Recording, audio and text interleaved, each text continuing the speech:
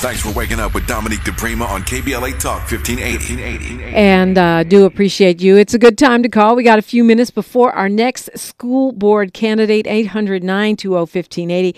800-920-1580. This school district race that we're talking about is District 1. Also, if you happen to be a candidate for office, this is the perfect time to call. We'll give you 3 minutes, even if it's a race that we are not covering.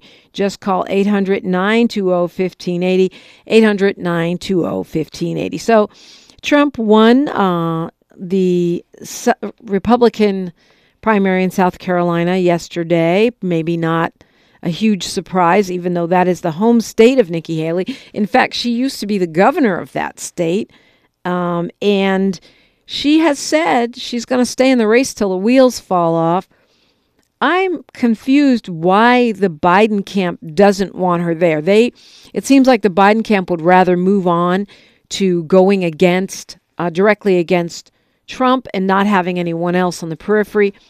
To me, I like having Nikki Haley there, not because I'm a fan of her politics. She is clearly a Confederate, but because she's throwing lobs at Donald Trump. She is firebombing him from his own camp, right? Talking about his age, his fitness for office, criticizing his stance on NATO and the Ukraine. So I think it's a good thing to have someone bothering him, especially someone who was appointed by him to be an ambassador to the UN. And so I'm not in any hurry, but I don't know if she's going to be able to stay in this race because the money is starting to leave now that she lost her home state. The Koch network, Koch brothers, of course, that's a huge billionaire funding source, which has kept her quite viable, even though she hasn't been able to overcome Trump. Americans for Prosperity Action is what it's called. They've spent tens of millions of dollars elevating Nikki Haley. And really what they're trying to do is stop Trump from getting nominated again. However, it seems that they are kind of acknowledging that it's not working. And at this point, they are ready to throw in the towel. In fact, they are throwing in the towel because they say they need to focus on the Americans. They need Americans for Prosperity is saying they want to focus on the Senate and they want to focus on the House of Representatives. Makes sense. They want to keep control of those bodies. It's not great for us because if Republicans end up controlling the Senate, the House, and they put, and y'all, because I ain't voting for him, put DJT in office, it's a wrap. Okay, we have a candidate calling in. That's great because we're calling all candidates, giving you free airtime, 3 minutes to tell us about yourself. And one such candidate is joining us. She is seeking to represent Assembly District 52, Socia Quinones. Welcome. Well, good morning, Dominique. I appreciate you allowing me to speak and introduce myself to your listeners. I am a longtime Chicana activist. I'm a movement baby. My dad was friends with Ruben Salazar, who was assassinated August 29, 1970, and one of the largest anti-Vietnam mobilizations in Los Angeles.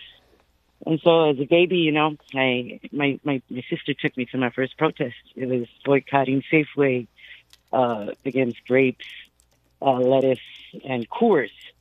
And, I'm running in a very difficult race because the powers of be have picking their chosen one, but I'm also fighting the Latino male machine.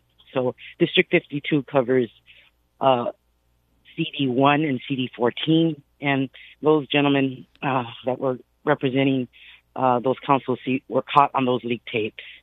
And I denounced them as a member of the Chicana Latina caucus. When they tried to speak at our caucus, I vehemently said, no way. You haven't even talked to the people in L.A. And some of those gentlemen got their money and put a probation officer to run against me. And his name is Carlos Leon.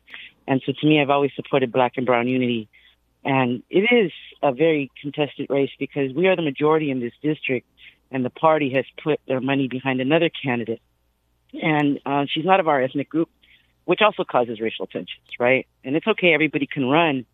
But that's Jessica Caldosa, who's backed by special interests. I'm a grassroots candidate. I've been organizing my whole life, and people can go to my webpage, is SophiaForAssembly.com, to fight. You can see all the struggles I fought for. And one right now I think that's very important is excise. And we haven't heard a lot from the Black community. It was a battery recycling plant in Vernon. But when the wind blows, it blows in both directions from the Santa Ana winds. And a lot of the children and the families that have been affected by this contamination, are very sick. And the DTSC for years has lied to us and said, well, simple blood tests. We'll be able to check the blood and we'll see if you've been exposed to lead. Well, I worked with Dr. Brockbauer, and I reached out to the doctors that dealt with the 9/11 implosion, and they told us it was a lie, that the blood is not detected the lead is not detected in the blood after 30 days, and we are demanding body scanning machines because this is what doctors told us, the experts. Yeah. The head of the DTSC just a few months ago told me, we're not going to buy your body scanning machine. So how can they diagnose us? It's contaminated. This is worse than Flint, Michigan. It was a 7 million pound bomb. And these are the issues I'm bringing forward. So people can find out more at SophiaForAssembly.com. I really hope the Black community can get involved with Exide because our people are dying and it's a form of genocide. Yeah, that's what I was going to tell you. Go. You've got 30 seconds here. Your contacts or endorsements or anything that you want to add on here. When I was endorsed by the late family of Gloria Molina, Vicky Castro, also a civil rights pioneer in the East LA walkouts. California Care for All has also endorsed me. And then the families of La Loma, Bishop, and Palo Verde, which is Chavez Ravine, the East LA Boyle Heights Coalition, First Blocks of Whittier Boulevard, and a lot of community grassroots leaders. Okay. And, so thank you, Dominique, and thank you to your listeners. SOFIAFOR assembly.com? SophiaForAssembly.com. Yeah. Okay. Thank you so much for calling in. Appreciate you. Appreciate you too, sister. Bye-bye. Bye. We've got Randy calling us from Watts. Randy, you got about a minute and a half here before news, traffic, and sports. Use it wisely. Yes, good morning, you guys. Very interesting meeting this weekend by Holly Mitchell's office at Magic Johnson Park. It was a workshop for the solution of street takeovers, and there were over 200 participants there from the community. I was very impressed. And she's asking if anybody has any ideas, and it was really devastating to see how this has affected our community. Wow. In reference. I wasn't aware of that. Did you weigh in? Oh, yeah, we weighed in with our solution, but our solution, which we've already done 11 times, has to be really put in concrete with the city. And so we'll see what happens with additional meetings. But we have to do something for this because it's slowing down, and a lot of harsh sentences are being laid down on these young people. And if they just had a facility to do it with, they wouldn't happen. We're talking about some 15-year sentences. Cars are being destroyed. Cars are being repossessed by the manufacturers, and these young people are being cited with credit violations. Also, and not to mention lives being lost. So, if anybody out there in the sound of my voice has got any ideas, or if you want to come to some more of these town hall meetings, get a hold to Holly Mitchell's office, and they'll let you know. Thank you, Randy. It's great that she is convening around this. I wasn't aware, and we know she's running for re-election, and I know I'll be voting for her. KBLA Talk 1580. She's reclaiming her time on KBLA Talk 1580. More First Things First with Dominique DePrima when we come forward.